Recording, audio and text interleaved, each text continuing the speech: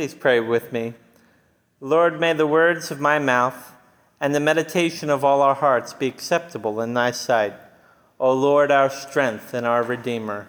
Amen. Amen. Please be seated.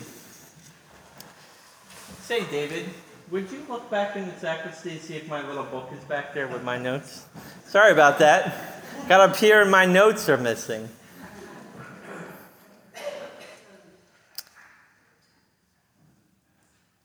Jesus spoke often throughout the Gospels about the kingdom of heaven or the kingdom of God.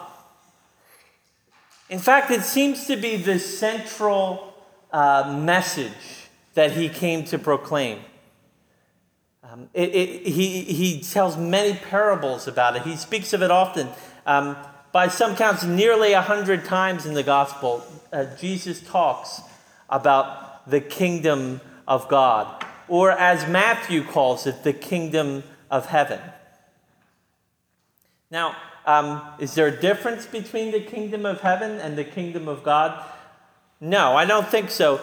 Matthew uses a different terminology. He says the kingdom of heaven because he's writing for a primarily Jewish audience. And as you may be familiar, in Judaism, there's a point made to avoid using the name of God, especially in print. And so St. Matthew uses an equivalency. He says the kingdom of heaven instead of the kingdom of God. But we're speaking of the same reality. The kingdom of God, the kingdom of heaven. This may not be the right one. It's the only one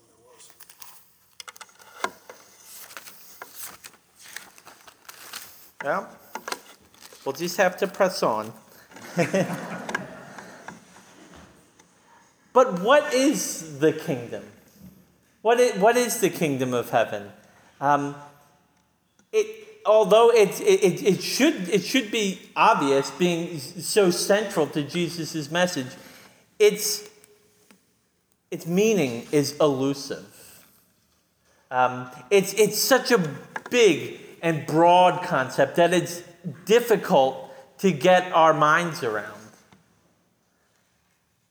In fact, Jesus doesn't offer us a workable definition for what the kingdom of God or the kingdom of heaven is.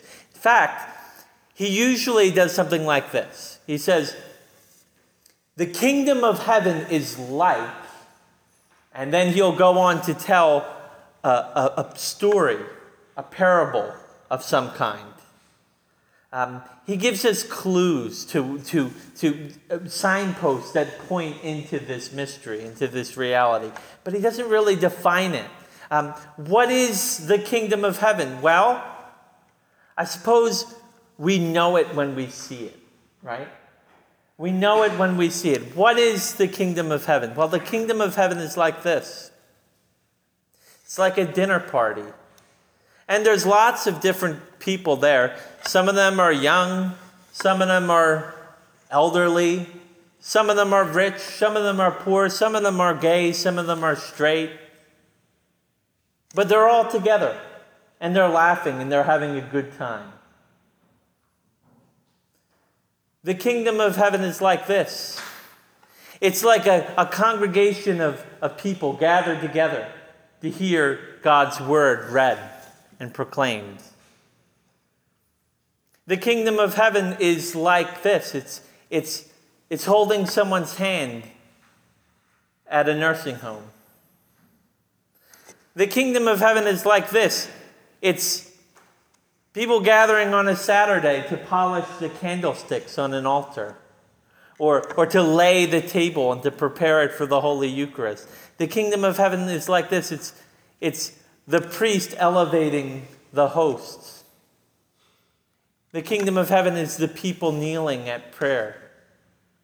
The kingdom of heaven is like serving a hot meal to someone who's hungry.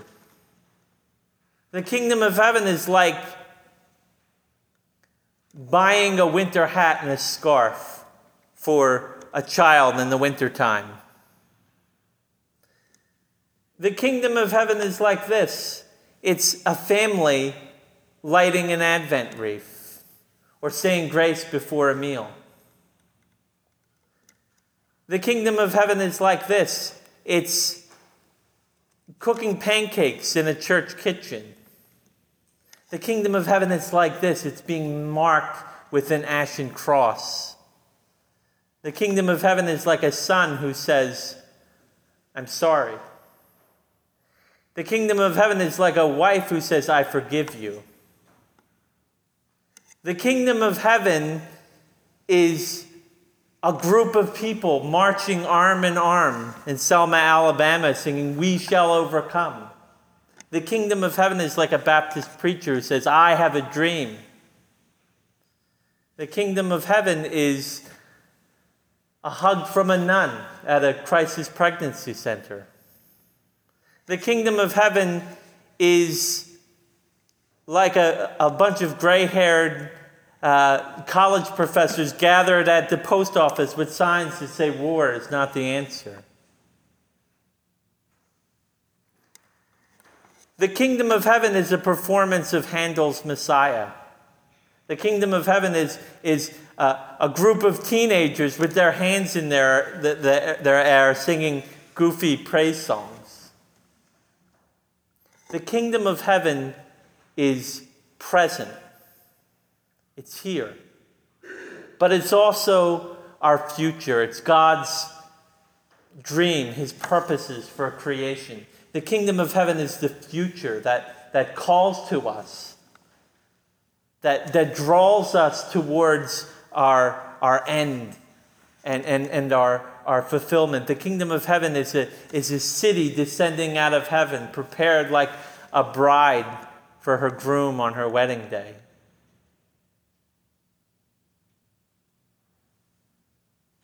The kingdom of heaven is wherever God is active and working, where he is reigning, where people are under his authority and are following his commandments.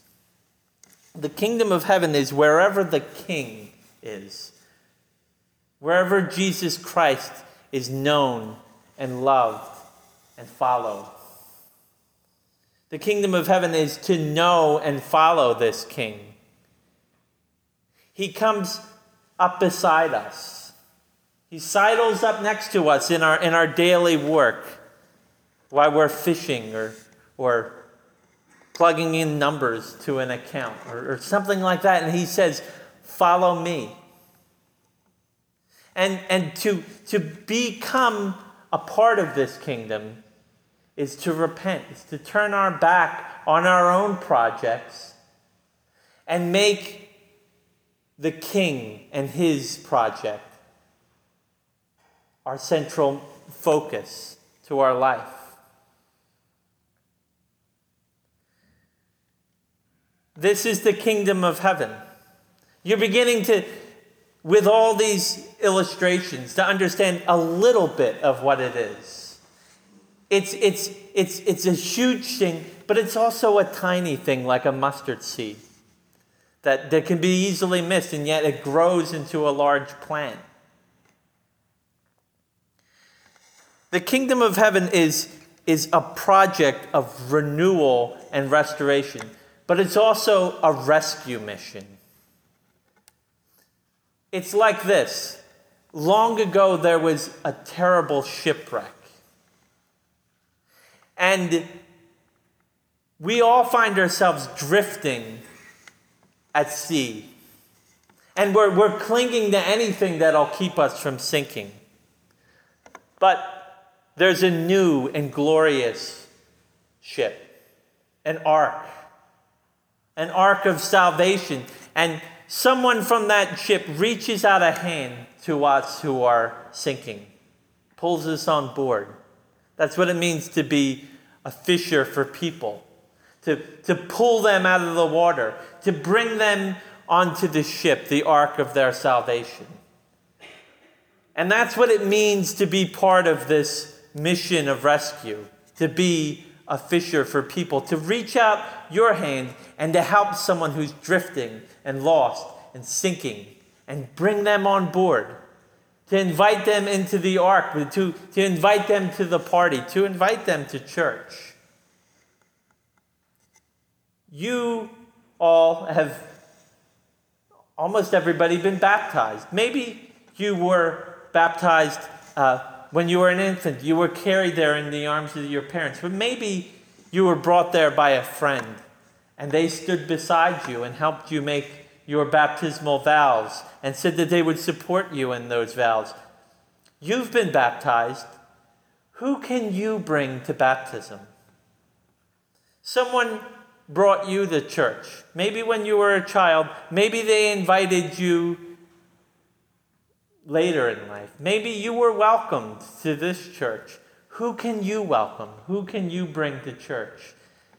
Being part of the kingdom of heaven is joining the King in his mission of renewal, restoration, and rescue.